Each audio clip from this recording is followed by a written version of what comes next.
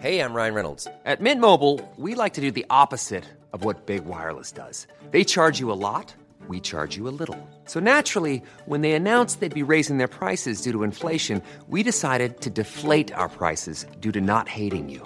That's right. We're cutting the price of Mint Unlimited from $30 a month to just $15 a month. Give it a try at mintmobile.com/switch. $45 up front for 3 months plus taxes and fees. Promo rate for new customers for limited time. Unlimited more than 40 gigabytes per month. Slows full terms at mintmobile.com.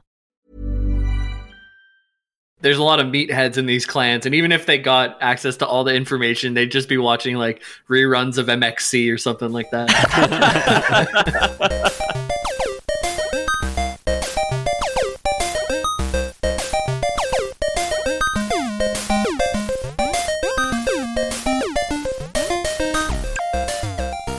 Ethan online, Jamie online, Peter online, all lore boys nominal. Ethan offline. I want 5 more minutes. Oh, never mind then. we got a fight to get to though. Where's the snooze button on this battle mech? That might actually be relevant. There's a lot of back and forth that we're about to get into, but lore boys here, Lore Boys. The internet's #1 fake history podcast, according to us, of course. And since nothing we say is true, that's as real as it's gonna get. As real as the rest of it. Yeah, exactly. You know what? Master Chief's first name isn't John. Who gives a shit? It's we're better than he is. Lore Boys canon, it's Percival. Yeah. How do you feel about him now? 117. Yeah. Not the big tough guy you thought he was, huh? Just some schmo named Percy. He's a painter. Oof. I don't know a single Percy in my whole real life. Neither do I, actually. I know a guy who gave himself the nickname Percy, and people would tell him that at parties, and it would drive him fucking bonkers. Because he loved to carry a purse around. I can only presume that, yes, it's because he loved carrying a purse around. And he was just fanny pack with a handle. It was very weird. Almost weirder than the actual fanny pack itself. Yeah, he was also a fan of certain rocks in the Gaspésie area. Namely Percy Rock. I didn't know that there was a Percy Rock. Not big fans of the Gaspésie area of Upper Quebec, huh, fellas? Wow. Their accent is incomprehensible, and I am just French enough. Anyway, well, maybe we'll go whale watching at some point in the Gaspé, and you can see that on Instagram today. That being March 1st, 2021. We're going back to one of the more reliable wells. We're going back to BattleTech. The universe where the role-playing game, the MechWarrior games, and the 80s cartoon all take place. The 80s cartoon is all on YouTube. I'm sure I've mentioned in the past. Yeah, I think we watched an episode. An episode. We were pretty fucked up at that point because I remember finding think it was the funniest thing I'd ever seen in my life, and it's really not good. I rewatched it. It's not. If you're gonna watch it out there, stay safe. Watch it with friends, okay? Absolutely. You need a spotter. Yeah. So like after COVID goes away, the government's gonna ease restrictions. But like if you want to watch the BattleTech cartoon, it's still 10 people or less. Yeah. From 2 households max. Yeah. Like, that's it. So I've had various reasons for not coming back to BattleTech. The primary one that the 2 recent games just don't really click for me. Like I bought BattleTech, the turn-based strategy.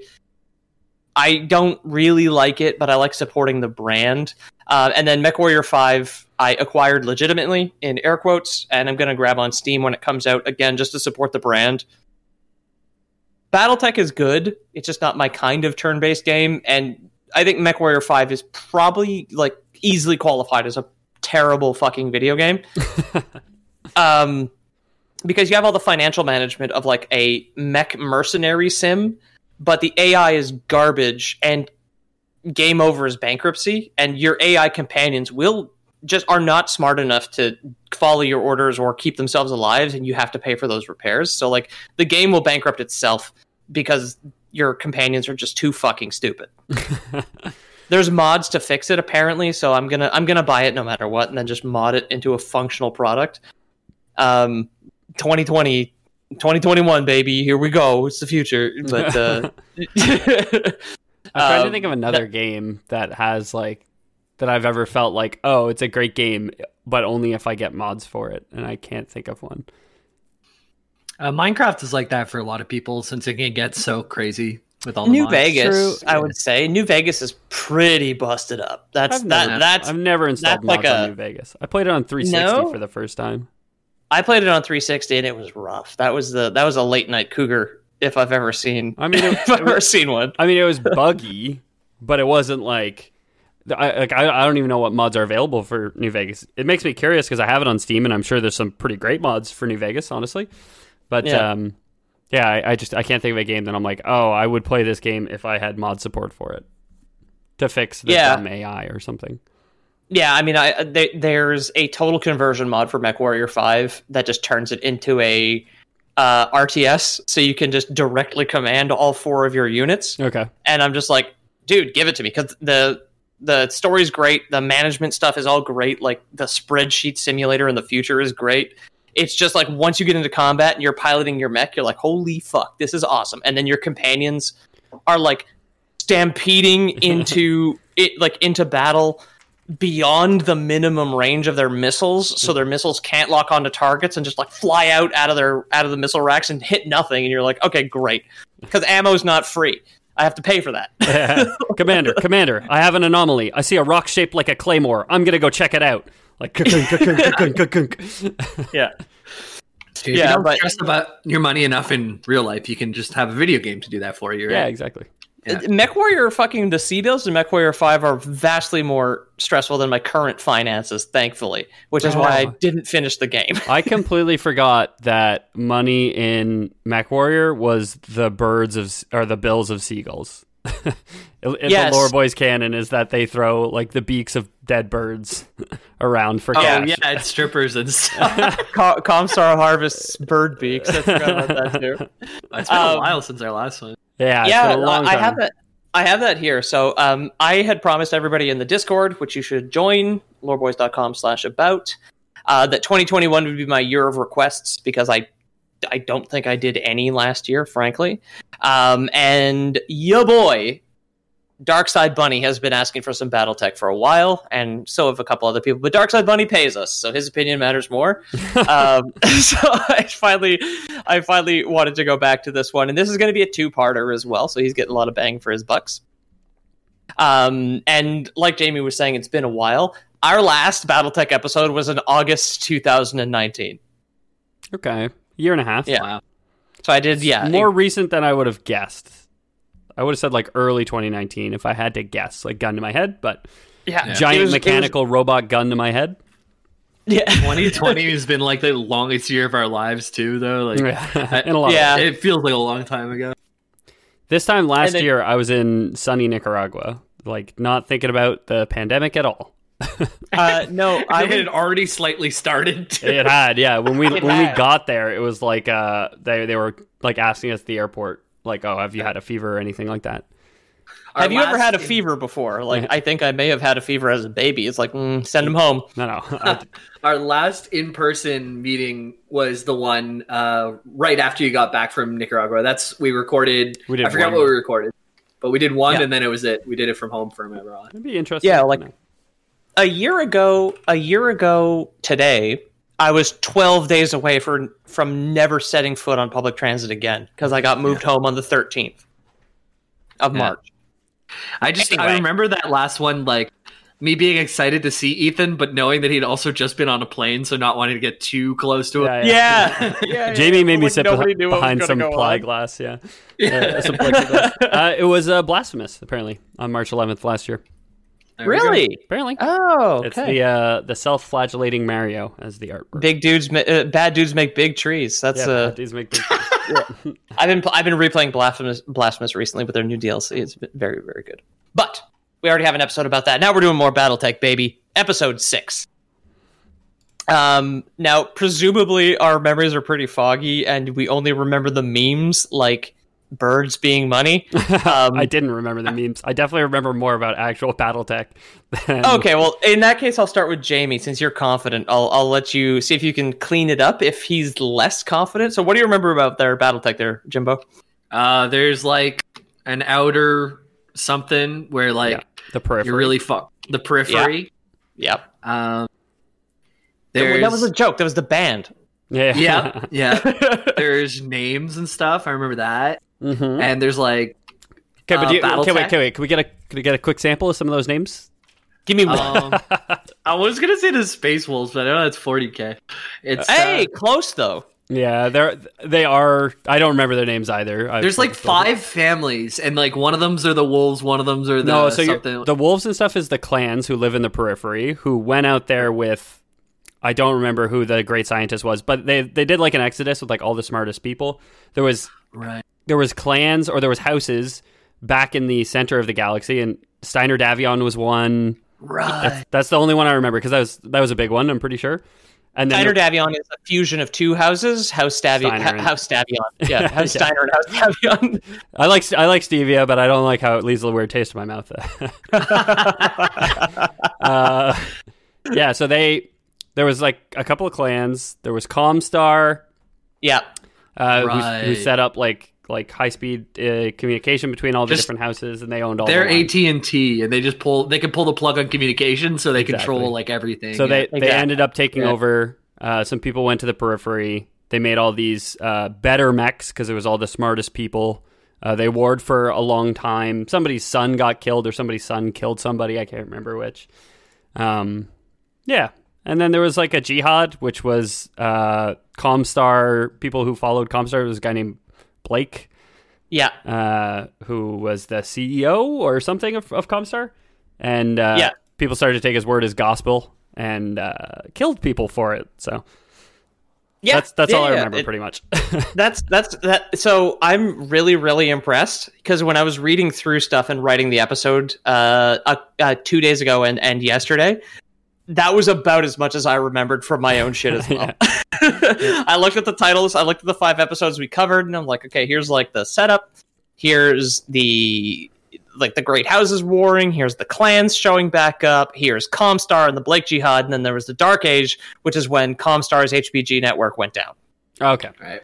And that's where we're at now. Now we're going to kind of drop the needle in the middle here, right? So like, mankind has conquered the stars with their battle mechs, which if this is your first and only Battletech episode, a battle mech is which we learned the distinction from the fan base. Thanks, guys.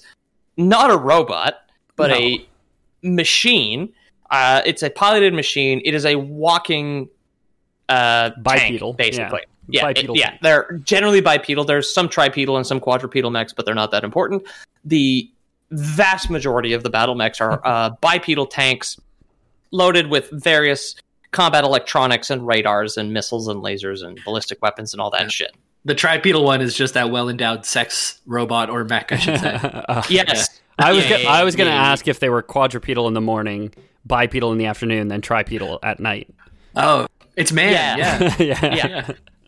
So Battletech is an old philosophical textbook about aging. I think it's like a riddle of a sphinx. Odysseus.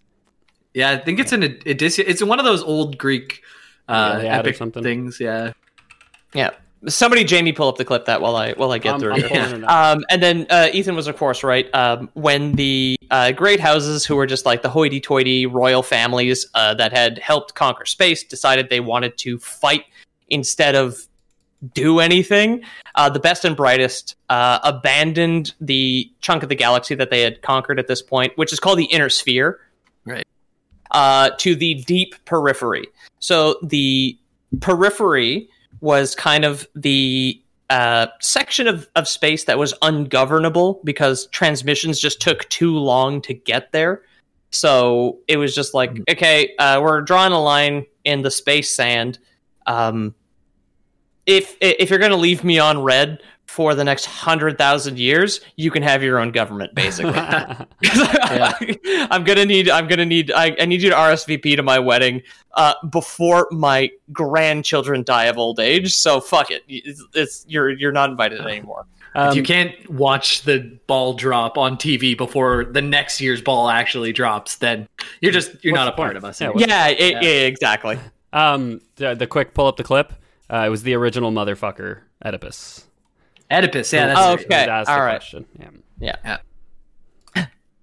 Where we're here. Right. So they went out and they went in the periphery to basically just like join the circus, and let the politicians kind of fight it out. But the fact that the best and brightest had left, the Inner Sphere and the Great Houses went through a series of succession wars where they're just like trying to figure out who was going to be in charge of the Inner Sphere after the Star League had collapsed, which was like the space UN.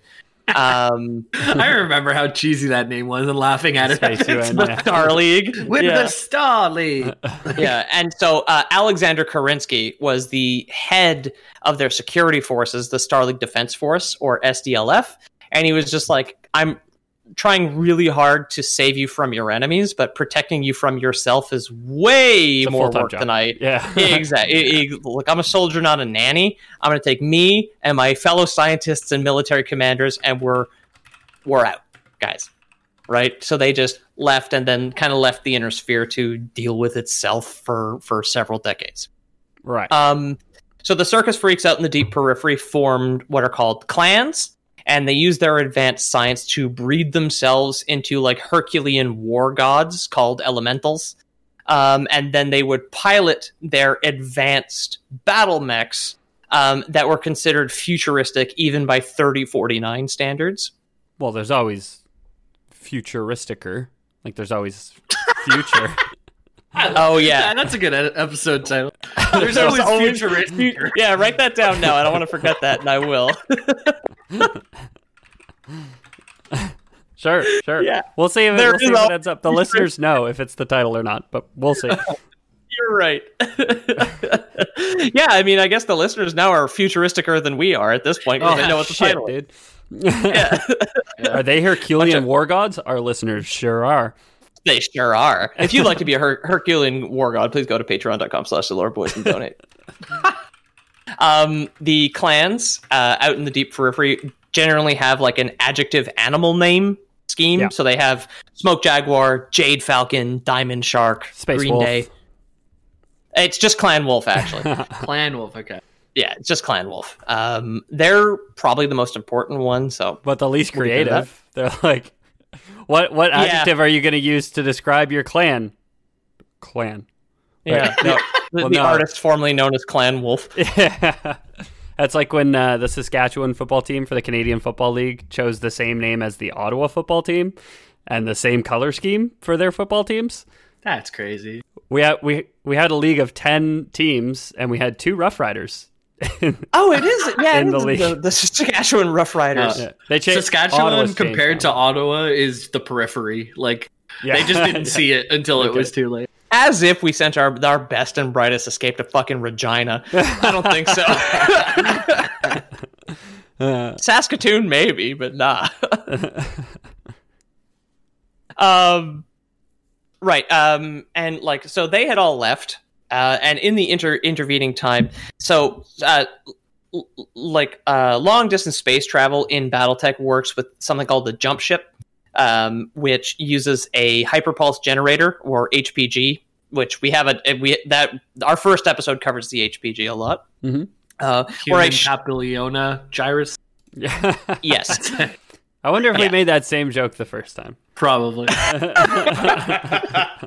The clans got their vaccine for HPG before going on vacation to the Caribbean. Yeah. And then they got there in 2/5 of a second. Yeah.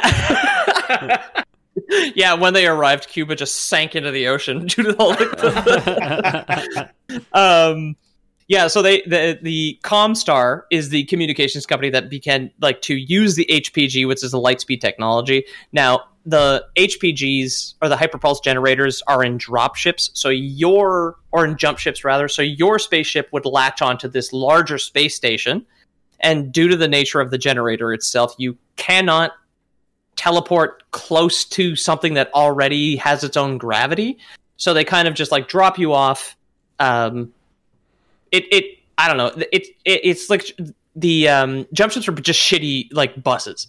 They just drop you off as close as you can, as close as they can get to your stop.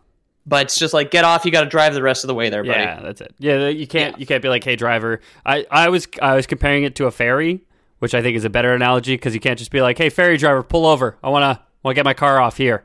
I'm good. Yeah. Just drive into the lake. It's exactly like that. I mean, it's probably worse because you'd probably be like atomized by the gravitational forces around you instead of just like sinking your sedan into the river between Vancouver Island and the mainland. But dude, you are underestimating the relationship I have with my 1996 Toyota Tercel. Okay, I would much rather be atomized than watch it sink. Oh my That's God. not. Is that the car you crashed on my 18th birthday? Or No, that was a Nissan Maxima. right. Just for the listeners at home, bit of Ethan trivia. The little Ethan lore. Ethan was being the cool guy who we went to Montreal for the weekend, and he brought the first batch of friends up on the Friday, and then on the Saturday he went to drop off some and then bring more up. And the little I wrecked my car. action. I wrecked my car on the second day. Yeah, That second Ethan trip I volunteered to do, wrecked it. Ethan was our HPG, eh? Yeah, if you will. So Comstar, the communications company, managed to kind of use the HPG network to not just send people, but also information. So Comstar controlled all of the communication networks to the point where they started to print the currency. So the C-bill, the duck bones that are the money of of the BattleTech universe are all supplied by Comstar. So Comstar controls the news and the money And the mint. Yeah, exactly. And then shortly thereafter, which we have another episode about, for unknown reasons, large swaths of the HPG network went down, so people couldn't communicate with each other anymore, leading to the Dark Age, which is where the universe currently ends. Can I just I want to imagine that Comstar has like a Fort Knox where they keep like a value of gold equivalent to their currency. But they spelled Knox with a C because they're Comstar. like CN? Yeah, CNOX. Yeah, instead of KNOX. I mean, they control the media, so they could just tell people that's how it's spelled. Yeah, and no, that's how it's also pronounced. probably just have anyone killed. Yeah. The C is silent, and you will be too if you know what's good for you. Yeah. Well, the alphabet now is just 25 letters. It's just A, B, C, D, E, F, G, H, I, LMNOP. LMNOP. With an uncomfortable pause in the middle where it's just like there's like a guy standing there just like nodding. Yeah. But he's got his hand on a gun, but he's not holding it. And it's just like 12 kindergarten-aged students reciting the alphabet, and they all have this awkward pause. Like they know they're supposed to say K, but they're not allowed to say it. I mean, if you don't start threatening them young, they'll never learn. Speaking of abusing your kids, which is that breeding them into it's like Herculean super soldiers, the clans or the clanners, the clanner armies began to invade the kind of ungovernable parts of space in the periphery. So they were in the deep periphery, which is way outside of the bus line, into the periphery where there's like one stop every couple dozen kilometers, basically. Mm-hmm. In 3049, so that's 3049. AD, and first made contact with the, in quotes, civilized part of space called the Inner Sphere on March 7th, 3050. So we have the pre-anniversary next week. Sure, yeah. Basically. So we can celebrate the contact with the barbarian horde. And everybody celebrate by running to the apartment building next to yours and kicking in the door and just raiding their shit. Yeah. Yeah. If a podcast told you to do it, it's not illegal. Yeah, that's true. The CRTC, we're outside of the jurisdiction of the Canadian, the Canadian government's like media arm. Yeah, exactly. We record this podcast 12 miles out in the middle of the ocean, so the local laws don't apply to us. Yeah, it's like our version of pirate radio is just like we don't want to. It's not that we don't want to pay royalties on the Rolling Stones. It's that we just want to tell people to commit crimes. Yeah, without repercussions. You got to add the without repercussions. Yeah. I mean, it's not a crime for us. Yeah. If you can get that guy's apartment into international waters, you can fuck him up. Hey, Jerry, what are you doing, neighbor? I'm towing your apartment. Well, why are you doing that? Taking us to international waters. Well, why? You'll find out. I want to knock stuff off your shelves. That's it. Yeah. I want to a lot of your cans. I want to live like a cat. You know, why do they get to do it without repercussions and knock a glass of water off your counter? But when I do it, Jerry, you call the cops on me. Yeah, cat spelt with a C, not a K, too. So checkmate. Checkmate. Yeah, exactly. Checkmate, so that's Comstar approved. They only approve words with the letter C. All their internal documentation, everything starts with a C. Cumber Kifty. I was about to say the exact same thing to you. That was very good. Cuckoo be cursed. Burger King Cook Kedis. If anyone doesn't know what we're laughing at, just look up Bumber Biftine online and you'll get all filled in. The clan's superior technology and combat ability allows them to take over large parts of the inner sphere, and by the end of April 3050, they controlled 35 planets. So from March to April, they had like a really good 6 weeks and took over everything just before the end of the following month. I mean, it kind of makes sense, like strategically too, that they would have such a like quick expansion because like they weren't expected, right? Like if you launch a surprise attack, you're going to gain a lot of ground really quickly, and then it's going to mire down as they rally defenses and get wise to you, if you will.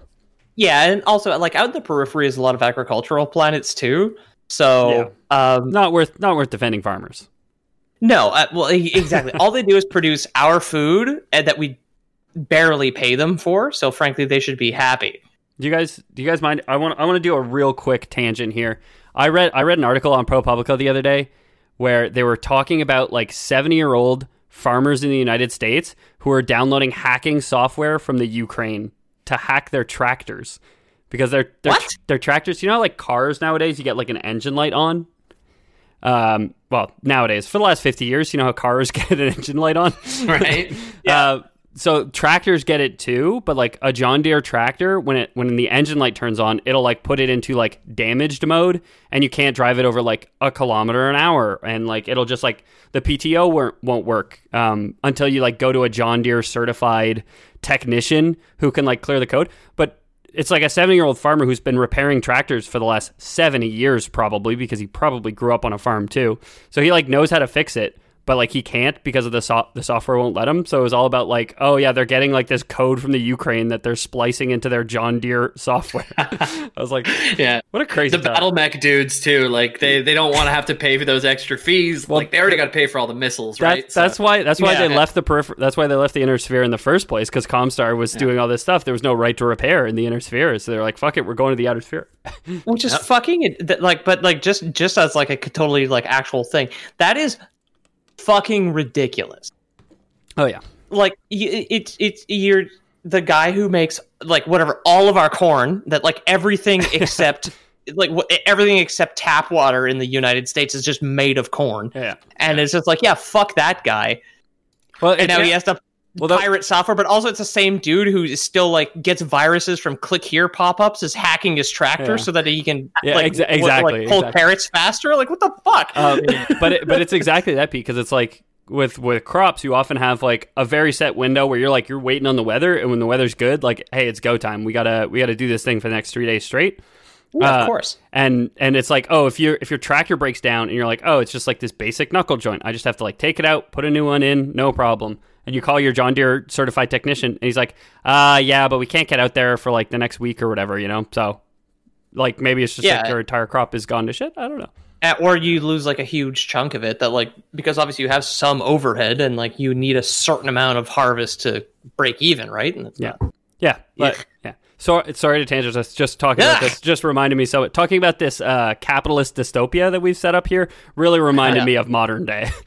All of us hardworking fucking taxpayers too. Our phones are programmed to break after 2 years or stop charging, and there's everything. Like our razors have like they're built to rust, even though they could just put something on them so they don't rust.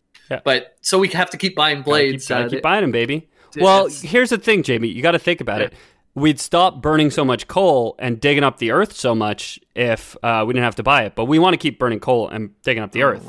Right? So coal's poisoning the earth. If you leave it down there, then you can't grow anything. So if we just burn it away, it goes away forever. Obviously, right? But I don't know enough about I feel like we got I feel like we got to move on.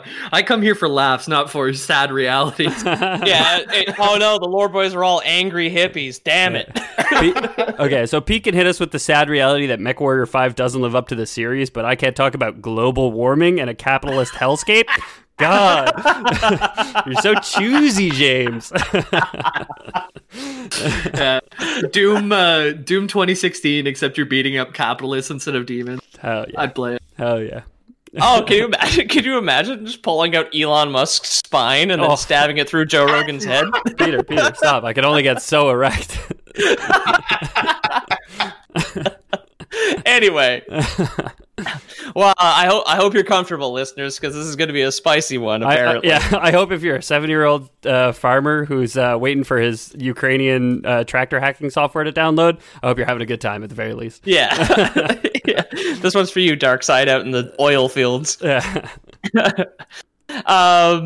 One of my favorite things that was written in here, because it's so relevant today, especially with my good friend who is very much lost in the conspiracy network. There were conspiracies that are canon with BattleTech. Okay, I think we've maybe talked about this before. This sounds familiar. I think we may have touched on it because I did like a 5-part summary of the entire universe from like beginning to end, and now we're dropping the needle in the middle, right? Yeah. Conspiracies formed around the clan invasions in 3049. Again, because they were beyond the reach of communication, which kind of makes conspiracies today sound twice as fucking stupid, where like literally all the knowledge of mankind is available on your cell phone. Yeah. And if you still believe something nonsensical, it's just that's on you. What? Yeah, exactly. So at least these farmers had to wait, 100,000 years to download their Ukrainian software. Yeah, exactly. So like that's their excuse. So a lot of the some of the more ridiculous conspiracies that were abound that the clans were Democrat pedophiles, alien invaders, or that the clans were actually faked by Stanley Kubrick, despite the fact he had been dead for 1,051 years and was currently in a glass coffin orbiting Earth's moon. Oh, is this a multiple choice? No. If you want, only one of those is true. So it's definitely B, right? Alien Invaders.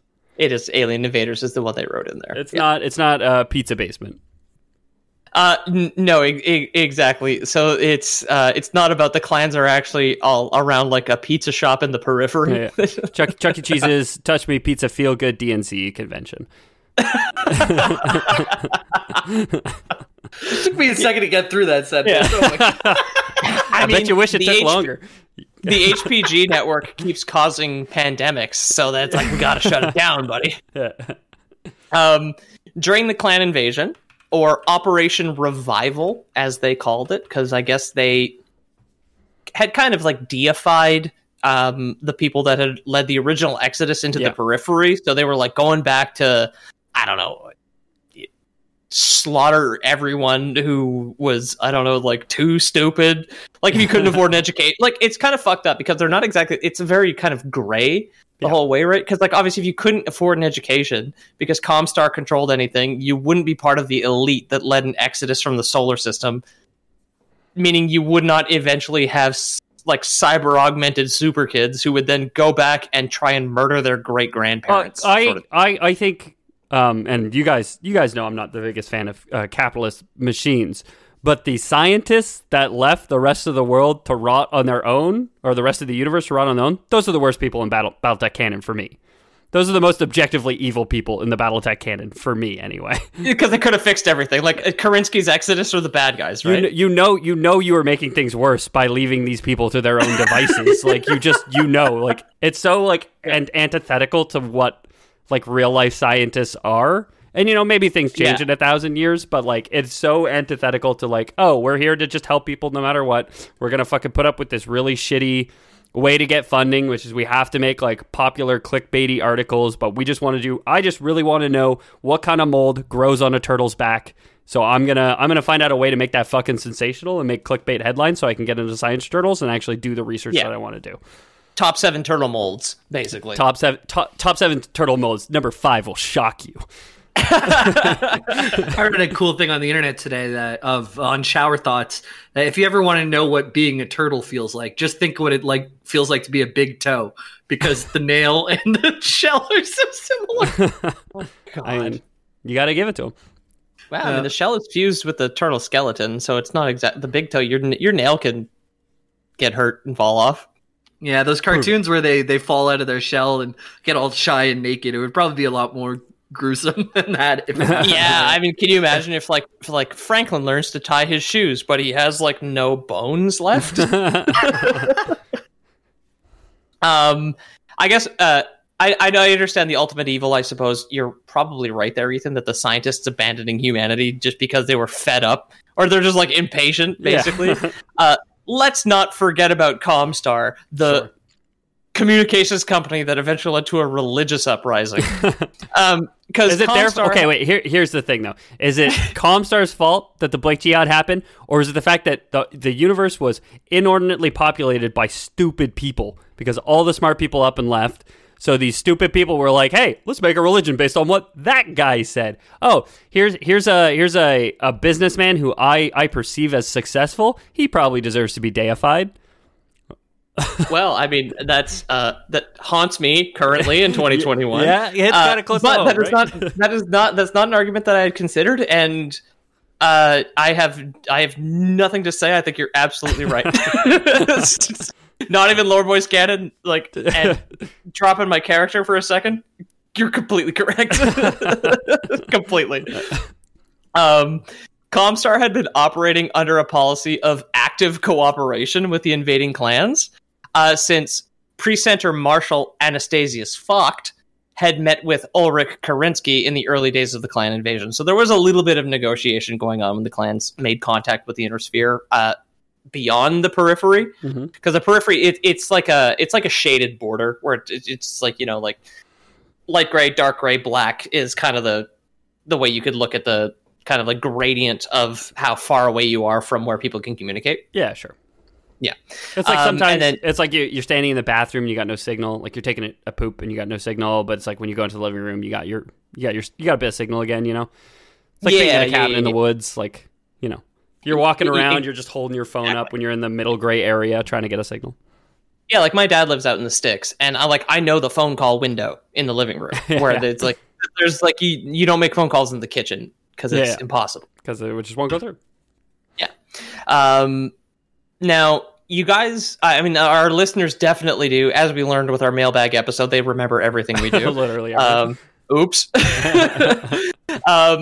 The names Anastasius Vogt and Ulrich Kerensky should be familiar, even to you guys, because you were close. Kerensky, it's him or his son who was killed or killed. Was killed or did kill somebody. Kerensky was the guy who led the Exodus. Yeah, but wasn't it his son that killed the Smoke Jaguars? He's Clan Wolf, and they killed this leader of the Smoke Jaguars to decide that everybody's going to go back to the Inner Sphere. No. Maybe I'm fucking Victor Steiner Davion is from the Inner Sphere. He killed Lincoln Osis, who was a clanner, meaning Lincoln Osis was descended from the people who left with Kerensky, whereas... yeah, but they did that at Tukaid, right? That's what this episode is about. Okay, yeah. So, I'm thinking of something else. I don't know what the fuck I'm thinking of. It's definitely something wrong, but I'm thinking of something else. It could have anything to do with anything. Who knows? Yeah, but a mixed up history of what's going to happen, because right now we're getting into the prelude to the politics of the Battle of Tukaid. Darnell is going to write us and say oh, you're thinking of when the son of the guy who led the Exodus to the periphery convinced this other kid to paint his father's fence white, and I'm going to be like, you know what, Darnell, you're fucking right. That rings. Exactly. That rings a fucking bell. Yeah, you're trying to recall this thing that Jamie said in 2017, and. Anyway, so these guys are mostly relevant to the first episode and then the one about the Blake Jihad, because Anastasius Vogt is one of the guys that the jihadis deified from Comstar. Okay. And then the first episode is about the Kerenskys, because the Kerenskys led the Exodus and thus the formation of the clans. Right. Yeah. Vogt had changed his name from, because you were close, Ethan, you definitely have some little repressed memories in there. Something. He had changed his name from Frederick Steiner. Okay. Which, when we talked about the Jihad and Comstar, we would have talked about Anastasius Vogt. He had been a POW at some point in one of the wars, and then changed his name from Frederick Steiner to Anastasius Vogt to kind of leave behind his House Steiner royal baggage. Yeah. Right? From being House Steiner. Being a prince is so hard. I'm going to change my name. I mean, I could always go back to being a prince if I ever wanted to change my name back, but I've completely cut that out of my life for now. Yeah, exactly. He married Meghan Markle and was just like, that's enough for me, thanks. Yeah. And then, despite the fact he could just go back whenever the fuck he wanted. But yeah, look at me making millions of dollars a year doing nothing. I'm one of you, the peasantry. Exactly. I'm so glad the government of Canada pays me to live in Vancouver. You fuck. And anyway, like, so that's a story between those two, those like family names. The Primus of Comstar was a woman named Mindo Waterley at this time. So this is in the 3050s. Okay. So Anastasius Vogt is a pre-center marshal. He is the leader of the Com Guard, which is, you love to see it when a media company has a private army. Yeah, it's Blackwater.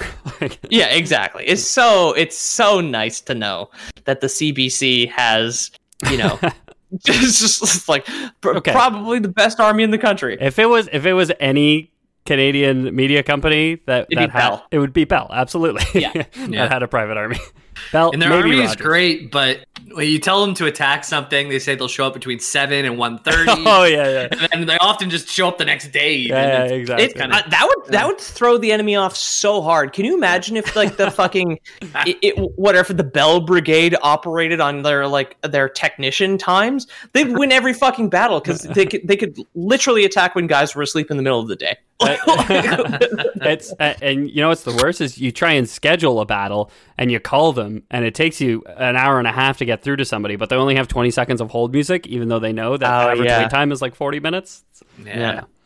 It's the psychological warfare that leaves the real scars. That's that's the important part. Exactly. We've all been traumatized by customer service, right? Yeah. And I managed some of it too, man. It's all bad. I figured your scars came from work more than anything.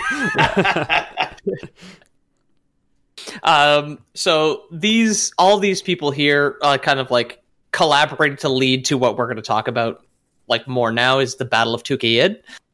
So like I said, so the head of Comstar was a woman named Mindo Waterley. And she knew that regardless of tech level, so she's gonna not be the most consistent character here, but she started out really strong. She knew that regardless of tech level, a lot of battles were won with strategy and information. And who owns all of the information in the Inner Sphere? Comstar.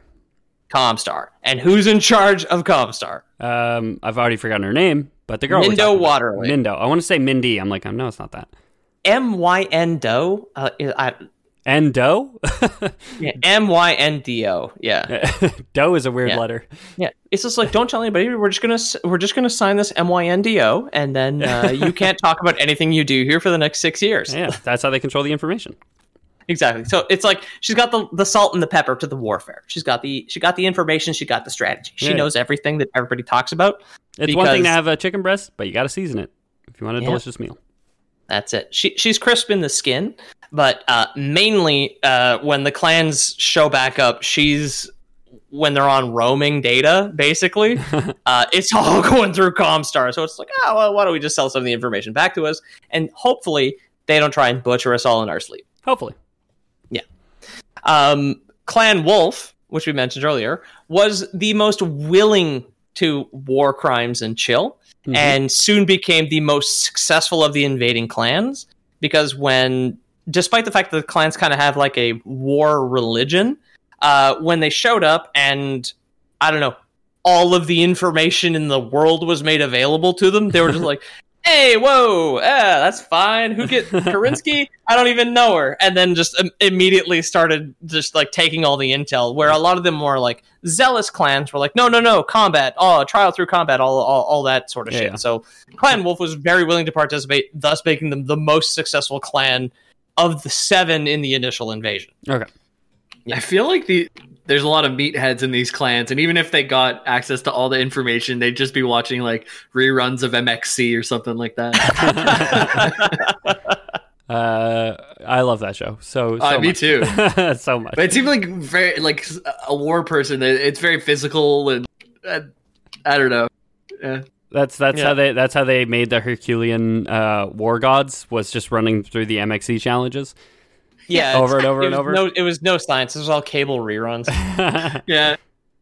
A guy in a mech suit running up a hill with boulders being pushed down by guys in suits. Big styrofoam boulders being pushed down. He just like turns on his flamethrower and just vaporizes them before they reach him. Like, there's little like cubby holes that he can duck into, and he ducks in with his mech, and then there's just a guy without a mech trying to push the mech back into the way of the boulders. Or like the one where they have to run and jump on like the tiny little platform or whatever. Yeah. They just completely crush the platform into the ground. Yeah. Like a 60-ton battle mech. Yeah. It's a 60-ton battle mech with like a Velcro suit, and there's a Velcro wall that they have to swing on a rope and get on. There's a cartoonish hole the shape of a battle mech through. Oof, I don't know. I mean, we're still pretty fresh here. Like I said, this is going to be like a Martin Scorsese episode, but that might be the thing you end up seeing, guys. That's great. Note that down, please. I'm out of note paper now. Yeah. Darnell will remember. Don't worry about it. Oh yeah, I'll just go in. We'll just have him listen in, and he can just like write all their descriptions for us. Oh, I can finally have the stenographer I've been wanting for my entire life. So other clans, other than Wolf, like the Jade Falcons, the Ghost Bears, the Smoke Jaguars that we have a huge episode on because we cover Operation Bulldog, ended up like way too preoccupied with conquering additional less valuable planets to care about like Draconis Combine browser cookies. Because since the clans were so focused on like their warlike religion that most planets is biggest dick, whereas Clan Wolf realized most information is biggest dick. No. Biggest muscle, biggest dick, not biggest brain big. Brain big, balls big is Clan's. Brain big, balls big. Put that. I mean, it's in Latin. Yeah, it's put that on a piece of corn. It's in Latin on the side of all their battle mechs. Brain big, balls big. Brain big, balls big. The pen is mightier than the dick. The what? The pen is mightier than the dick, or something like that. The balls are mightier than the dick. So, like, Clan Wolf knew who all the local MILFs in your area were specifically ready to fuck you. Okay. Like, within the Draconis Combine, at the very least. And they knew how to actually get in touch with them? Because I keep trying, and they keep... I don't know, just this guy named Rupert keeps getting back to me. I keep trying to fuck local MILFs, and all I'm getting is Ukrainian tractor software. What the fuck? It's a guy named Rupert who wants me to call him Percy for some reason. Yeah, it's very strange. But I gotta admit, his tractor hacking software, it's pretty good. It's pretty good. I can go 5 instead of 2. I can get all the moldy corn at the far end of my property. Yeah. Leo Showers, which is a ridiculous name that we definitely made fun of several years ago because we talked about Clan Smoke Jaguar, was not pleased with the kind of discrepancy between the success of Clan Wolf, his clan specifically, the Smoke Jaguars, and the other clans, and he figured he would do something about it. His self-consciousness would lead to his own death at the hands of Tyra Miraborg, when she kamikazed her fighter spaceship into the bridge of his larger warship called the Warhawk. Okay. During a fight that he had asked for. So this is, despite the fact that the most kind of like popular stuff in BattleTech is like mechs on the ground, tank to tank combat, the universe itself encompasses a lot of things like space battles and you've got like helicopters and airplanes and tanks and missile carriers and artillery and all this other shit. So he had challenged Tyra to an actual space battle, and after her unit got fucked up pretty badly, she took her crippled spaceship and just crashed into the bridge of his and ended up killing him, which led to the election of Lincolnosis, who is the guy who killed... Yeah. Or the guy who was killed by Victor Davion. Victor Davion. Exactly. He's I guess in the overall timeline, Lincolnosis is more important than Leo Showers because he's he's like the truce breaker. Like Lincolnosis is the reason the Smoke Jaguars are gone. Yeah. Basically. So, where are we here? So in January of 3052, Primus Waterly figured she'd meet up with the blood drinking barbarians that she had been selling people's internet to this whole time. Sure. Yeah. On the planet of Satellice, or Satellice. Sure. This is when she found out that the objective of the clans was not to just make like mutually beneficial corporate acquisitions, but to just stampede through the periphery and through the inner sphere to the center and just retake Earth, which is why their operation was called Operation Revival, and the inner sphere referred to it as an invasion. Right. Okay. Yeah.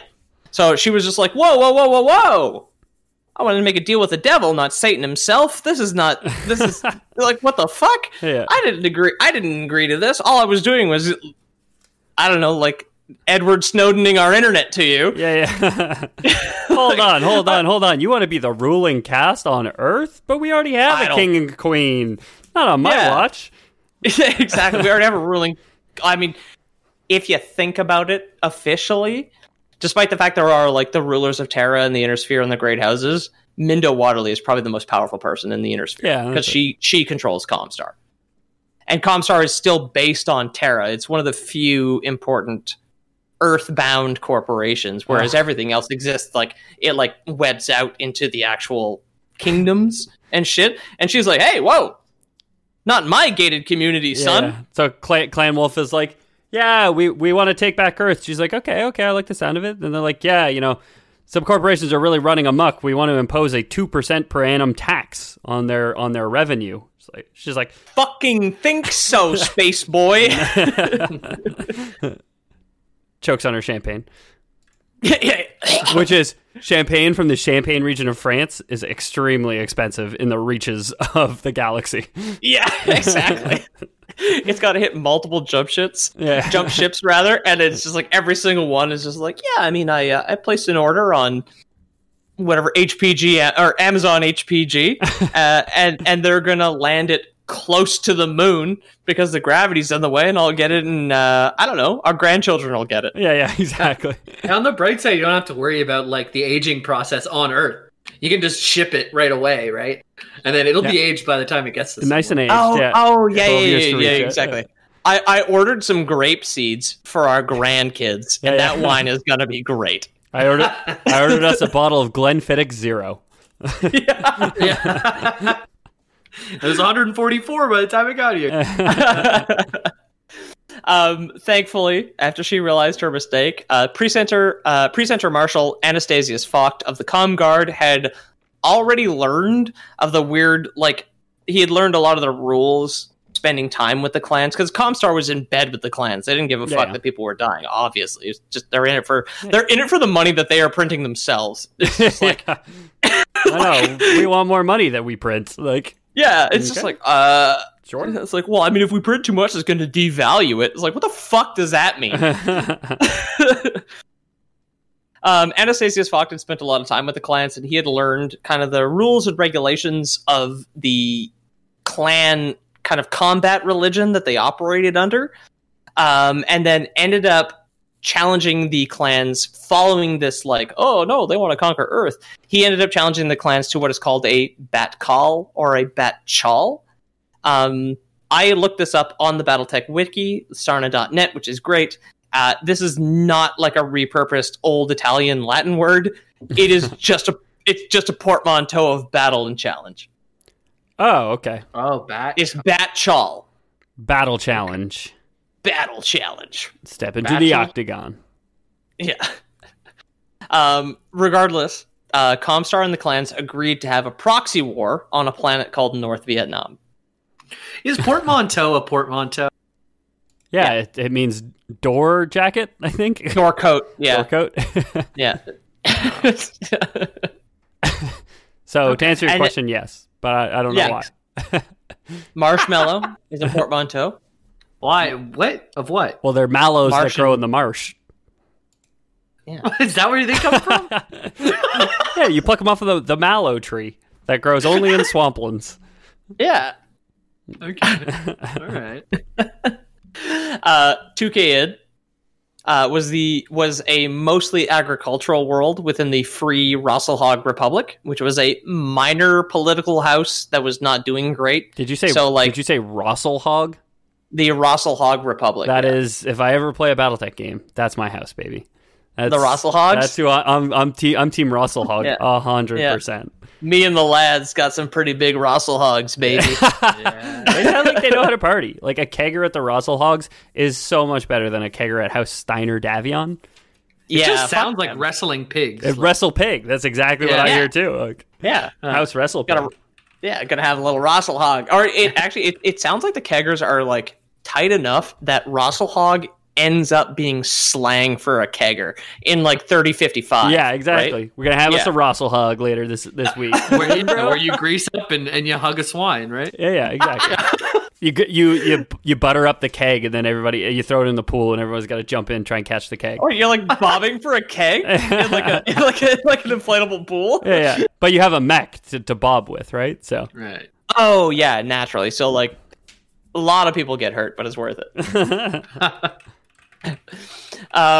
The fact that the Rosselhogs had been kegging so hard, this like kind of minor house was not doing great, and failing governments are like the lube for the proxy war. Yeah, right. They're ready to go. We're going to take one of your farm planets, and we're just going to fight there until it's over, basically. Yeah.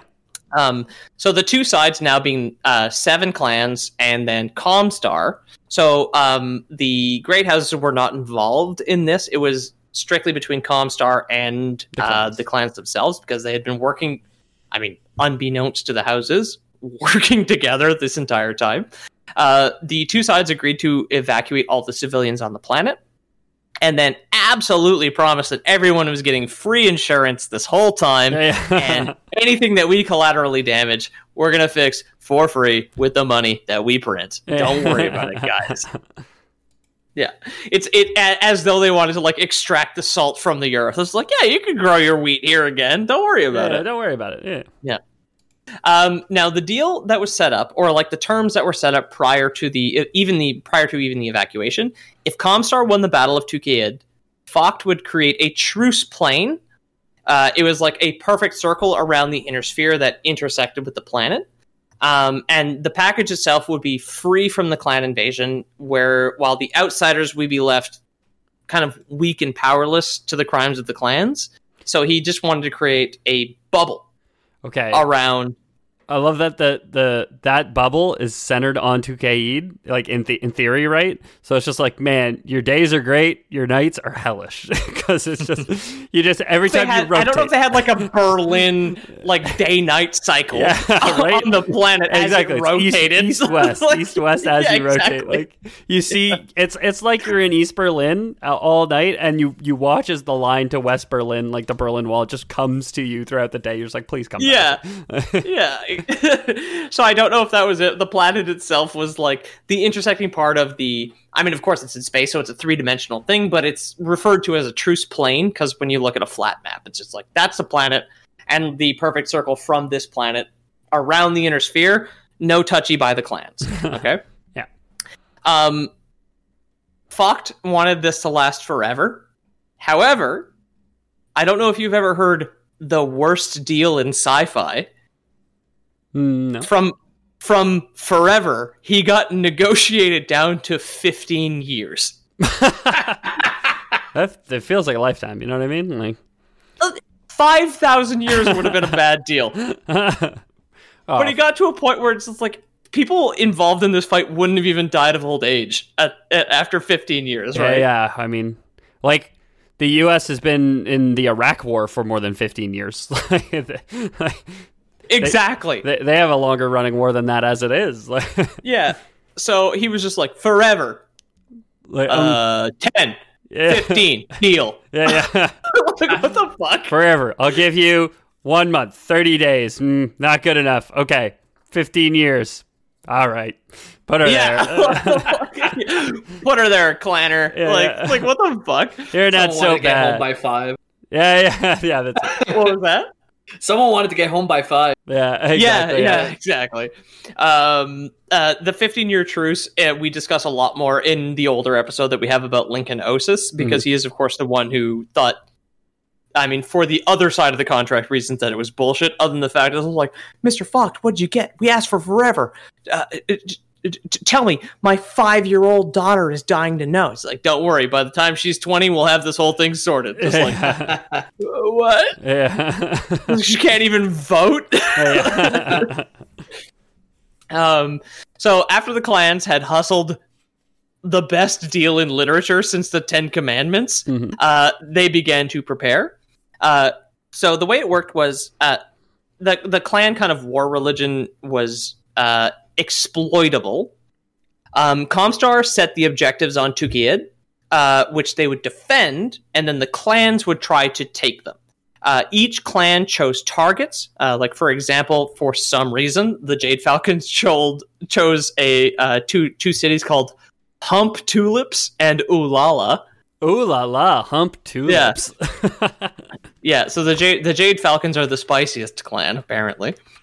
And the Khans being the leader of the clan. So the overall leader of the clans is the Ilkhan. Yeah. And then every clan has a Khan itself. So it's like, whatever, president, senator, or prime minister, and the regular ministers. Sure. Basically. Or Khans of the... Sorry? Or Khan. Or however the Mongolian government worked, 500 years ago. Sure. Yeah. The Khans of 6 of the 7 clans began to prepare against, conspire against Kerensky's clan Wolf. So, despite the fact they had kind of hashed out a pretty good fucking deal, even if they lost, 6 of the 7 invading clans were still conspiring against Kerensky's wolves, because he had been, reading people's emails for the past 3 years, and they were just like, you can read, or whatever the fuck. Yeah. Or they were like, what do you mean? What do you mean that Facebook is selling my data to ad companies, Kerensky? Yeah, exactly. Where he's like buying their ad information the whole time. Yeah, exactly. He's the reason if you mention a vacuum, you start getting ads about vacuum. Yeah. What Alexander, what do you mean you're the 3rd richest person in the galaxy? What have you been up to? Like, it's been 2 months we've been in the inner sphere, and you're already the 3rd richest man here? How did you do that? Nothing really. I learned about all that sex stuff that you really care about, and I'm selling it back to ad companies. Since the Wolves had been working so closely with Comstar, the remaining clans wished to shame them by having them land on the planet of Tukiyid last. So the other Khans were confident that would take the planet, so the whole kind of go last thing was very much like, fuck you, pussy, clean up the mess that we leave behind. Sure. Sort of strategy. It's very like brain dead Chad sort of stuff. All like of this is very brain Jamie dead had alluded Chad. to. It's like, hey, we're gonna agree to have a battle to settle our differences. Here's what's gonna happen. You're gonna have as much time as you need, Comstar, to dig in and entrench and gather all the data that you need on us. And then when you say on your go, own planet, yeah, and when you say go, we're just going to run into that meat grinder, baby. Yeah. Sound good? Yeah. If we win, 15 years apiece, baby. Yeah, so you've totally called it. It was very much just like, hey, what's up, bitch? Why don't you set the terms and choose the battlefield, because we've got this. Dab, dab, dab sort of thing. Like, that is pretty much what the clans are going to get themselves into. And then we'll summarize the battle coming up here. So the swinging dick mentality of the clan culture would ultimately, obviously, be their undoing. It's not like we've made that a secret this entire time. Mm-hmm. They agreed to win or lose entirely under their own leadership, which does not mean under the leadership of the Ilkhan. It means under each clan. So each clan will try and win individually as well. So it's just like they're very much just going in jacked up on the free market, baby, and we're gonna do it. Nobody panic, we got this. The Smoke Jaguars and the clan and the Nova Cats were fresh off a failed invasion of a planet called Luthien, and they argued with each other and the other clans strongly to go first, because you want to make a good, completely worthless slightly suicidal impression to show that you're actually the chaddest of the chads. Right? Yes, you want to wreck your Toyota Tercel. Yeah, oh yeah. Just do basically. It. Yeah, maybe I wrecked my Toyota Tercel, babe, but I was doing fishtails on the icy gravel roads out back, okay? Like, you come back to my place, listen to some Linkin Park? Is that how a little babby Ethan got pussy? That was little babby Ethan trying to be a Chad for sure. Was doing fishtails on gravel roads while blasting the Linkin Park. Very little to do with pussy though. It was usually me and my buddy Matt. Oh, okay. Oh yeah. Not a pussy for miles. Just cornfields. Just cornfields and Ukrainian computer software. Yeah. But Ethan really did put that on a piece of corn. Focht, obviously, being, I guess, literate and having spent a few like parts of his degree embedded with the clans, was waiting for this. He's like, honestly, guys, don't worry. They may have argued me down from eternity to 15 years, but I'm the smart one. Don't you worry about that. We are now in the last days of April 3052. And he had been planning this conflict with the clans since he started meeting with them in 3050. So after meeting with the clans, Focht began running training simulation courses with the Comm Guards, which of course, again, are Bell Media's private army. Yep. Using the well-maintained Star League-era battle mechs. Now, the Star League-era battle mechs are the battle mechs that the SDLF took with them during the Exodus. And Comstar managed to keep the Star League-era mechs, which are the good ones, maintained and, clean and shiny, and they've all got rear view mirrors and backup cameras. They had the John Deere technicians there to reset the area. Exactly. While most of the great houses have to kind of repair and refit, or really just like retrofit old crap. Like think of like all those like old Cuban muscle cars that they drive there. Yeah. Like it's just like, oh wow, you've got a mech from the 50s. Like let's retrofit that and try and make our own thing. Comstar, obviously being rich and powerful and printing the money, still had SDLF level mechs. So they were the closest from a technology standpoint to the Clanner tech, like for the fight. So he was using the Clanner mechs were designed using a few very, very smart people. Now, Comstar didn't have access to people that smart, but they had access to many, many more average level intelligence people, right? And if you get correct enough monkeys on typewriters, you're bound to get SDLF level mechs. Yeah. So the Star League Defense Force mechs are truly the blurst of times, I think. Absolutely. That's absolutely like the tech level. It's the closest thing you can get to a clan mech would be the mech that a clan mech is based off of. Gotcha. Right? Opposed to a farmer who has to hack Ukrainian software into his agricultural mech sort of thing. Like it's like that's it. Now, I don't know exactly. This is Lore Boy's canon. I think that he used the Star League era mechs as the enemy to train people in the retrofitted, like new shitty recycled material mechs. Fight against them. Exactly. It's just like, look, this is as close as you're going to get. We're going to train this. And he started running simulations in 3050. Because he was like, hey, I think that these blood-drinking barbarians are probably dangerous. Madam Waterley, if you don't mind, I'm going to just make sure... I'm just going to make sure that we can come in second place, really. Okay. Okay. Yeah, and... Okay, Fox, but how much is this going to cost us? You know, that's what I care about as a big, important CEO.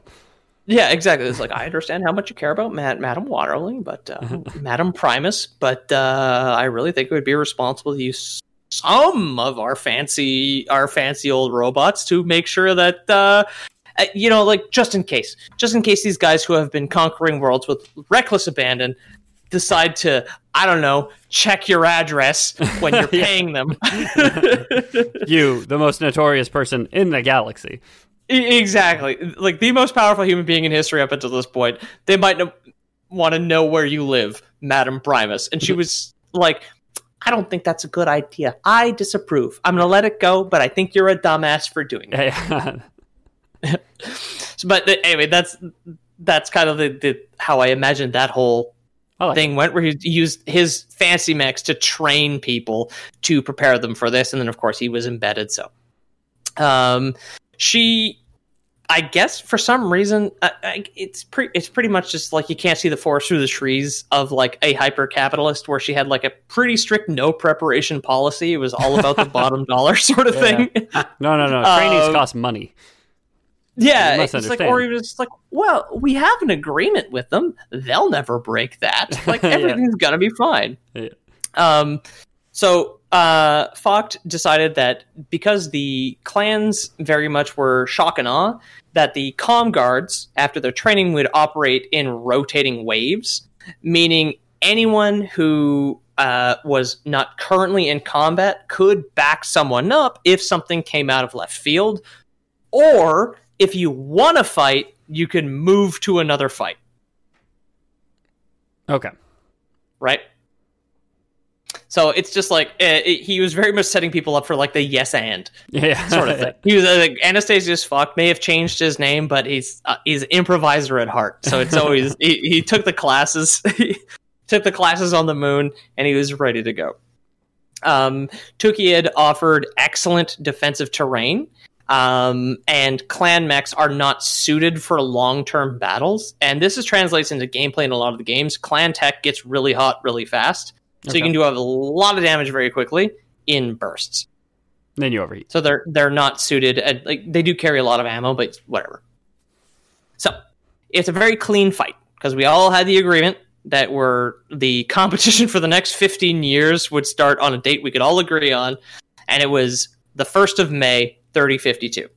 Beautiful. And the following 20 days are divided up in 7 theaters of battle, 1 per theater per clan involved. So like, I didn't like memorize the Comstar divisions involved or any of the clan divisions involved, and neither should you, Darnell. It's already done. But I'm going to go through a lot of stuff. Like, I really like the way that they set up their war. Like, usually war is so like, it's not like there's rules and there's days and a schedule. Like, and the first day we're playing tug of war, then chess on the second day. Yeah.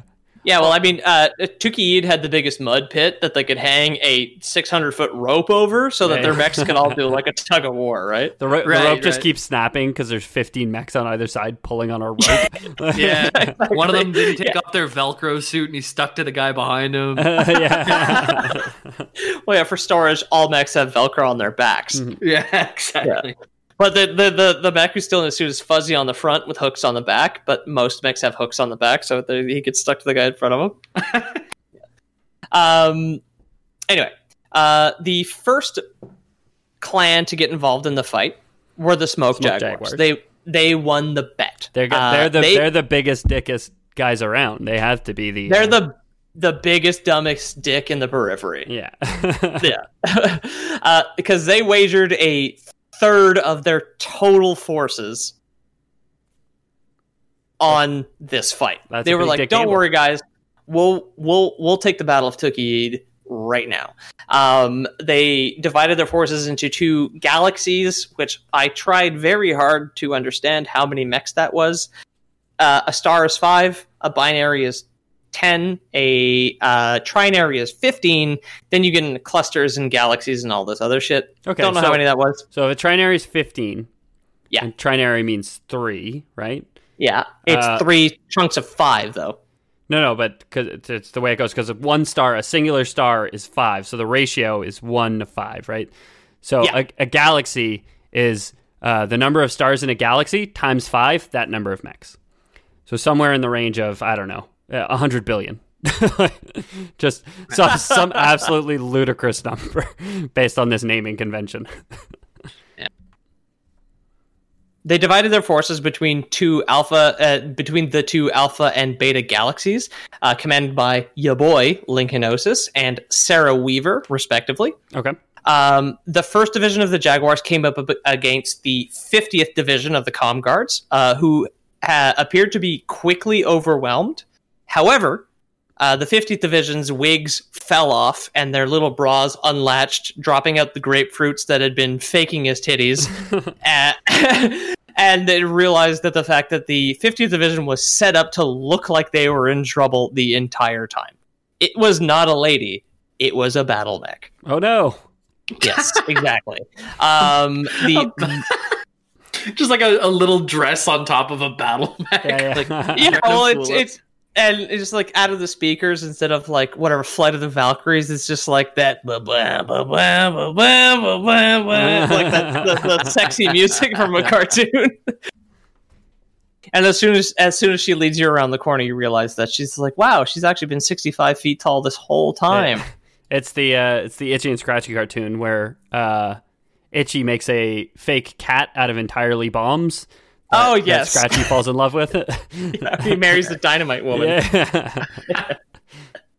The 50th Division was just a cover for the 299th and 323rd Divisions, who proceeded to completely obliterate Lincolnosis' Alpha Galaxy. Again, because we're dropping in the middle here, Lincolnosis was thought to have been killed during this fight because Alpha Galaxy was annihilated. Okay. But obviously, since we have an episode about Operation Bulldog, we know that he isn't dead at this time. And the fact that just like running through our own memories, we've been talking about the fact that like, doesn't Lincolnosis get killed later? Is like that's big spoilers in the middle. Other Comguard divisions had used hit and run tactics and artillery, because again, it's like a combined arms game, to drive Beta Galaxy into a river delta, which I kind of already knew about because of my fascination with fossils. But if for the uninformed, a river delta is when water kind of branches out and gets very shallow and thin, and then turns kind of the entire surrounding terrain into very sticky mud. Basically, it's like a web of quicksand. Basically, so like obviously the mud slowed down the mechs. Mechs are very much landlocked, and even the ones that have kind of like the splayed bird feet, they're still pretty like liable to sink into the ground. And Anastasius Vogt actually joined this battle in his AS-7-K Atlas assault mech. This was his personal, like, sexed up version of the Star League era assault mech, the Atlas, which is still to this date like one of the old technologies that has held up through the centuries up into the Clan Invasion. Sure. During this battle, with her mechs trapped in the river delta, surrounded entirely by I guess like basically trained people who had surveyed the terrain. During this battle, obviously, Beta Galaxy was annihilated, and Sarah Weaver was confirmed as killed. Okay. But, like, actually confirmed. You're not going to come back and be like, was Lincoln Osiris this whole time? No, pushing the sheet metal off of his head and being like, whoa, time to get revenge, and then credits, sort of thing. Due to the apparent loss of both Khans on the ground, Kerensky pulled back the Smoke Jaguar forces because he's still adhering to his weird fucking rules. He's like, but they're both fucking dead. Get them out. Mm-hmm. The next clan that wanted to get all up in Comstar's business were the Nova Cats. Khan Severin LaRue, which is a great name, decided to use the hovering drop maneuver, where he would go into low orbit and have his mechs and tanks and all of his units just like drop from low orbit and like slowly, I don't know, like hover down like precious little snowflakes, like onto the actual field. Oh, Comstar, you did some studying, did you? Well, we did too. We studied the natural snowflake. Get ready for the attack of your lifetime. Exactly. Apparently disregarding the fact that Comstar had an air force. So obviously the units they were dropping from the sky slowly were shredded to pieces by fighter jets. No. Now hear me out. They're going to be expecting us to drop quickly, okay? Yeah. Air Force just takes out them liberal snowflakes as much as they could. Yes, Severin LaRue is very much very, very much a liberal snowflake, so he wanted to drop his troops as slowly as possible. the evil capitalist comm guards, obviously shredded them to pieces, and using some of their damaged units, kamikazed the Nova Cats Alpha Galaxy command ship, which was like their main orbital ship, and that killed every single person on board. Lost with all hands. Yikes. That'd do it. Yeah. It seems, despite the fact it was their best and brightest, it turns out like the strategy that they came back with was just like, hey man, wouldn't it be great if we just like shot farmers to death quickly? And like that was the best they could come up with. And it worked for a time. Other Nova Cat forces were corralled into minefields, because clearly they're idiots, and then engaged in urban combat on their way to try and capture the cities of Joji and Tost. At one point, the Cats managed to capture some supplies, however, which is like ammunition and food and all that shit. However, when it was with what is described as suicidal abandon, the Comguard 9th, 116th and 417th Divisions retook and destroyed the supplies after strategically abandoning Joji, making like a flat sound stage of the entire town. They were just like, if you can't eat it, no one can, and just obliterated everything. The Nova Cats retreated with only 3 stars of mechs left, or a trinary, which we have already established as only 15 units left of whatever the size of their army was, considering their command ship had... I think we said 100 billion to a trillion or something like that. So yeah, devastating losses. They had 15 mechs left after that. However, 15 mechs sounds bad. They had actually managed to inflict more damage on the comm guards, making this the bloodiest battle on Tukeyid. It just turns out that the divisions left over had kind of backup like around them, because of course the comm guards prepared for, you know, a war that lasted more than 15 minutes. Yeah. The Steel Vipers were the next to set down. After watching the Jaguars fail, decided they would set down en masse in 3 large forces. I guess they were just like, well, we shouldn't divide our forces into 2. We'll just take all 3 of our guys and put them down. Is 3 large forces really 15 large forces? I'm confused. No, it's 15. It's 15 large forces of 15 large forces of 15 large forces. Okay. Much simpler. Yeah, that makes a lot of sense. Yeah. It's 15 to the power of 15, and then that to the power of 15. Okay. So a bunch of guys. Yeah, exactly.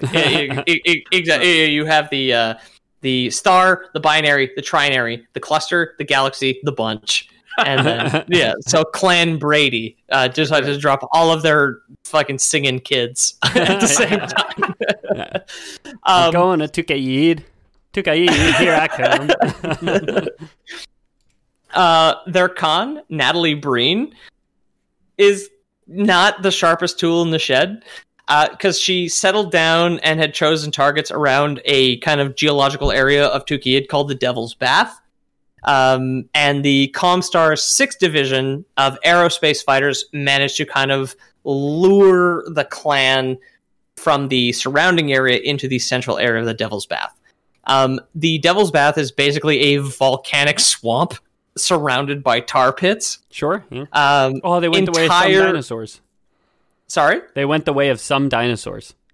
Yeah, so I'm glad the VHS lasted this long, but Natalie Breen's hero has always, for whatever reason, been Littlefoot's mom from the first Land Before Time movie. Entire battle mechs, regardless of size, would like trip when they lost their footing and just sink into boiling mud. Mm-hmm.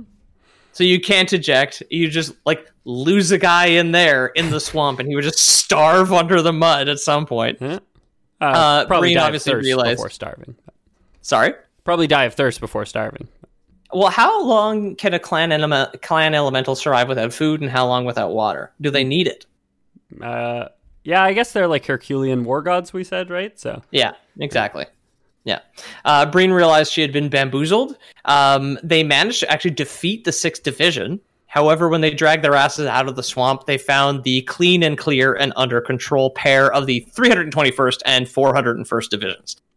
Once again, somehow Comstar had accounted for time passing and had backup available after the fight in the volcanic swamp. Pull out! They've got clocks. Yeah, that's a pretty good title as well, actually. Breen retreated, and then, a classic rich girl move, resigned following her defeat. She was not fired. She's taking a leave of absence. Exactly, yeah. The Diamond Sharks were designated as the least threatening clan of the battle by Comstar, and also apparently by the clans themselves, giving Ian Hawker a feeling that he had something to prove. Despite his targets only being 20 kilometers apart, the Sharks were mainly involved in stalemate battles with various divisions, so he couldn't even take, 3 blocks of planetary territory. He was like, "Oh no, I'm not a fucking idiot and huge bitch. I'll do this," and then just stalemate after stalemate after stalemate for days and days and days throughout the battle. Could not take anything. Would a big pussy and huge bitch just entrench his forces and not gain any ground? I didn't think so. I don't think so. Although probably took the least losses, so maybe he's doing okay. Yeah. And actually, the Diamond Sharks, we'll see here, actually kind of come out as pretty okay. They did manage to completely destroy the 85th Division of the Comm Guards, but because, of course, as we established, Ian Hawker is a huge bitch and massive pussy, apparently did not account for other battles being won or lost throughout the 3 weeks. So after the defeat of the Smoke Jaguars, the remaining Comstar forces came to back up the other divisions and just laid waste to the Diamond Sharks because they were just like, well, they don't have more soldiers, obviously. This one's over when we win. Them's the rules that we set when we negotiated them down to 15 years. So the Comstar divisions came shark fishing after they had fucked up the Smoke Jaguars. Good. Some undamaged, shark mechs, arrived too late and ended up sacrificing themselves to allow others to retreat. And the sharks, after this world, kind of just gave up war entirely, abandoned their faith, and became a non-combat merchants guild, which is pretty interesting because they made marketable, upgraded versions of clan mechs. One of the best examples would be the Mad Cat Mark II, which they started to produce in 3066. They focus on branding here because the Mad Cat is not the real name of the mech. The mech is called the Timberwolf, but the Inner Sphere, when they encountered it, because it looks like a combination of the Marauder and the Catapult, called it the Mad Cat, and to sell it to the Inner Sphere when they upgraded it, the upgraded Timberwolf is the Mad Cat Mark II. That's like Mad Cat's whole thing. I was going to say, it's the mech you give to your little brother. Yeah. It is. Yeah. Yes. Yeah, it's the purple see-through one when you have the just the gray one, right? Yeah, it's so cool. You can see all the gears on the inside. But from a corporate standpoint, it's like if Coke made Pepsi 2, but they were just selling you a different brown liquid. Yeah. Because it was name you recognize. Yeah. Mad Cat went out of business because of Rock Band. They just made too many of the instruments for one of the Rock Band games, and then it didn't sell enough, and they just went out of business. I'm sure that's why Elon Musk wants to get to Mars so bad, so he can just bury all the Mad Cat's controllers out of the way. Yeah. He bought them all up. He was like, "These are going to be the next big thing, and it's his greatest shame." I got to get to Mars to get rid of these. Yeah. So finally, we're going to come to Clan Ghost Bear. I like them. Yeah, the Ghost Bears, they're one of the stars of one of the old expansions for MechWarrior 2. There's the Ghost Bear Legacy. Okay. The Bears plan to attack both their target cities at the same time, which are Spanik and Luke, in the hopes that the Comm Guards wouldn't be able to reinforce each other during that fight. Because remember, the clans adhere to such a ridiculous structure that they only learned that if they lost, that backup would show up after the Diamond Sharks had just recently been obliterated. Wait a minute. Right? I'm starting to notice a pattern. It's happened 5 times now. Every time we kill them all, more of them show up. All the guys we don't kill just end up somewhere else. Yeah. How do they do that? How the fuck did that happen? So this was their plan. It was like, hey, I'm smarter than the average bear, right? Uh-huh. They've got their picnic baskets of Spanik and Luck, and they're on their way. The fight around Spanik didn't go so well for the comm guards. After Precenter, who is the slightly lower ranked military commander from the Precenter Marshal, Catherine Luarca had ordered multiple divisions to go back, try and go back up the people defending Luke or Luck. It's L-U-K. Sure. Because that fight was going worse, and so she sent people to the other city to take care of them, and then the tides turn and whatnot. Focht, however, once again joined the fight, and Luarca, hoping to redeem herself, ordered 2 of her divisions to attack while the Bears were being bombarded with artillery. Choosing the terrain, like Comstar got to set up artillery, so it wasn't all just like mechs on the ground, mech-to-mech combat. They had, and also they chose their own targets. It's just like, yeah, here's a safe area, just like, don't walk here. You see all these ditches that we dug and filled with wooden spikes? Don't go there. Like covered with like AstroTurf grass sheets, basically. Yeah. So the Bears looked like they'd easily win until the 12th and 91st divisions came out from hiding. Once again, it's like the same strategy works every time. There's 2 more divisions. How is this possible? Like the wooden facade of an entire city just like collapses into a field. It's like, oh god, no! Oh no, you beat us. Here, as a gift in return for your magnanimous victory, take this wooden horse. Yeah. Yeah, or just like it's like, oh man, there really was a suspicious amount of gigantic scarecrows in this urban environment, all disguised. They decided to try and keep the city, and then after running out of ammunition, the Ilkhan declared that this battle was now a draw, because the Bears did manage to hold the city, and then, using their much hotter but much more powerful laser technology, managed to hold it despite the fact they were out of ammunition. Mm-hmm. However, this draw kind of inspired and calmed down a lot of the Ghost Bear clanners, and they would eventually just join the Inner Sphere. They set up the Ghost Bear Dominion in 3060 by merging with the failing Rosselhog Republic. I like them both. I said I like the Ghost Bears. I was just thinking, like, if I was going to say, I didn't want to interrupt you, but I was going to say, I'm Team Rosselhog if I'm Inner Sphere, but I'm playing Ghost Bear if I was Periphery. I'm so glad that we got Team Kegger Party here. Yeah, but now we've got the Kegger Bears. And, Kegger Hogs. I'm glad.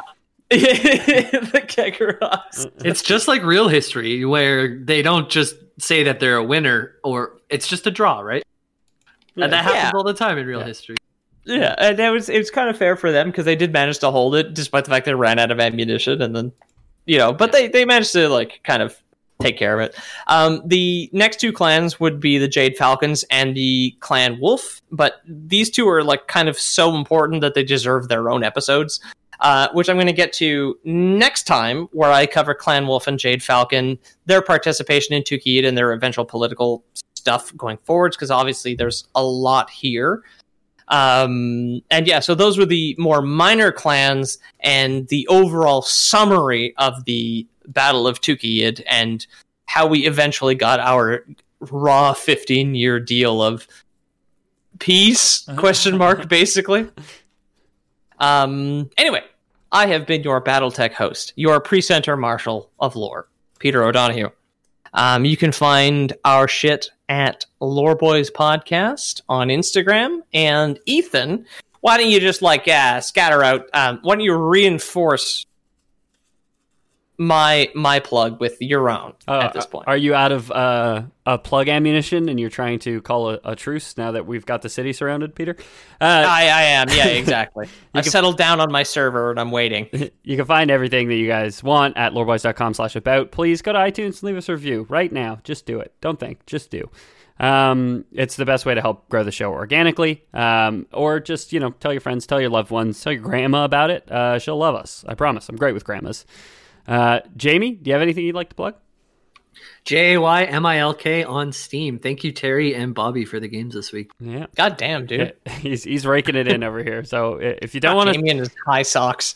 There's 2 ways to support the show. There's 3 ways to support the show, excuse me. One is through Jamie's Steam profile. You can buy him video games. The second is patreon.com/theloreboys. You can sign up. We have a couple tiers there. It's super cool to know that we don't have to dump money into this hole of advertiser-free internet space. Instead, you guys basically run the show. You're basically our bosses, if you think about it. But don't think about it too hard, okay?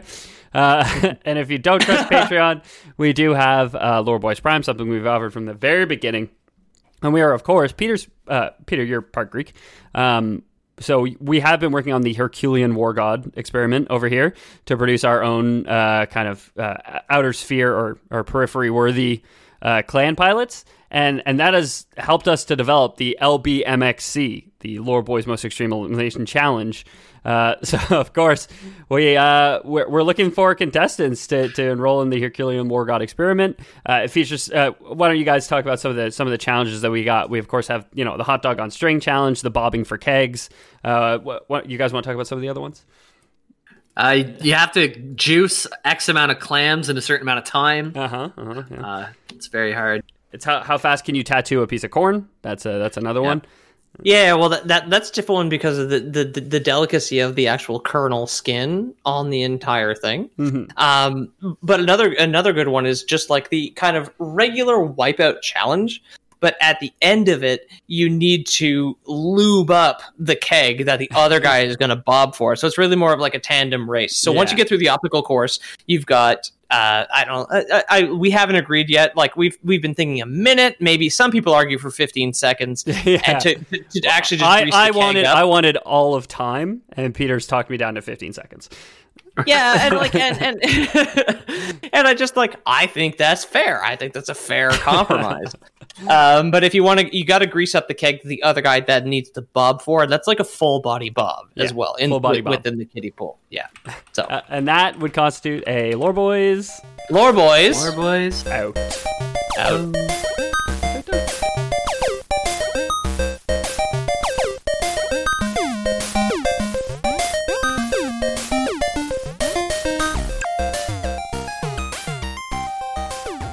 Hi, my name's Ethan.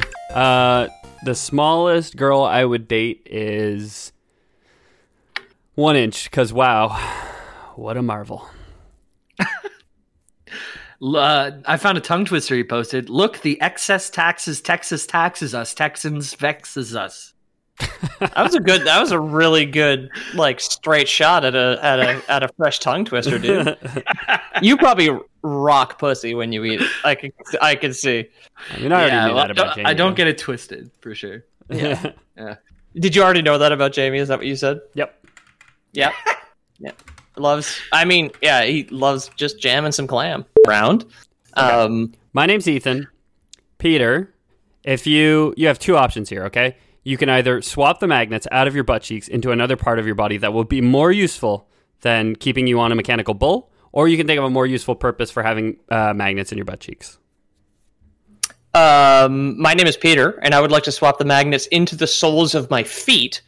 For on the off chance I am on the space shuttle, I won't need to spend extra on gravity boots. Okay. But when you're walking across a metal grate in the slaughterhouse, you're visiting an abattoir, it's going to be really annoying. Your feet are going to be sticking to the planks. Jamie, what do you think? I'm too distracted. I'm reading this guy's profile. One of his shower thoughts is having worm-long nipples must be tough for nudist bird owners. Ew. I'm telling you, the guy does Ambien for sure. Drop. Oh, yeah. Yeah. The cheap version. Yeah. That pirate. All right, ladies, you ready to do a podcast? Yeah, believe it or not, we are in a sound check right now. Oh shit! I guess I'll check my audio levels. So, guys, my favorite thing about when COVID's over is we can go to the washer dryer store and then see if our stepsister fits or doesn't.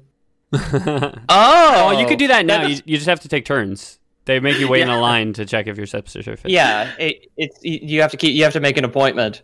And then I love the mental picture of a bunch of 18-year-old guys going shopping for washer dryers and putting do you have something a little bigger or a little smaller? Well, no, a little bigger. You don't want her getting stuck because then she's going to call you over and be like, "Step bro, help me, I'm stuck." And it's like, that's just really annoying, you know? You want one that she's going to be able to climb into and out of herself. Well, yeah, I guess depends on what you're trying to do, yeah. Yeah, well, if you're do laundry, I mean, yeah, if you're visibly 38 years old, pretending to be someone who has step parents, you want to fuck her in the butt, obviously. Yes, sir. Okay, wait, I think we're talking about different things now. All of a sudden, yeah. Are we not talking about that step sibling episode of Degrassi, the popular one?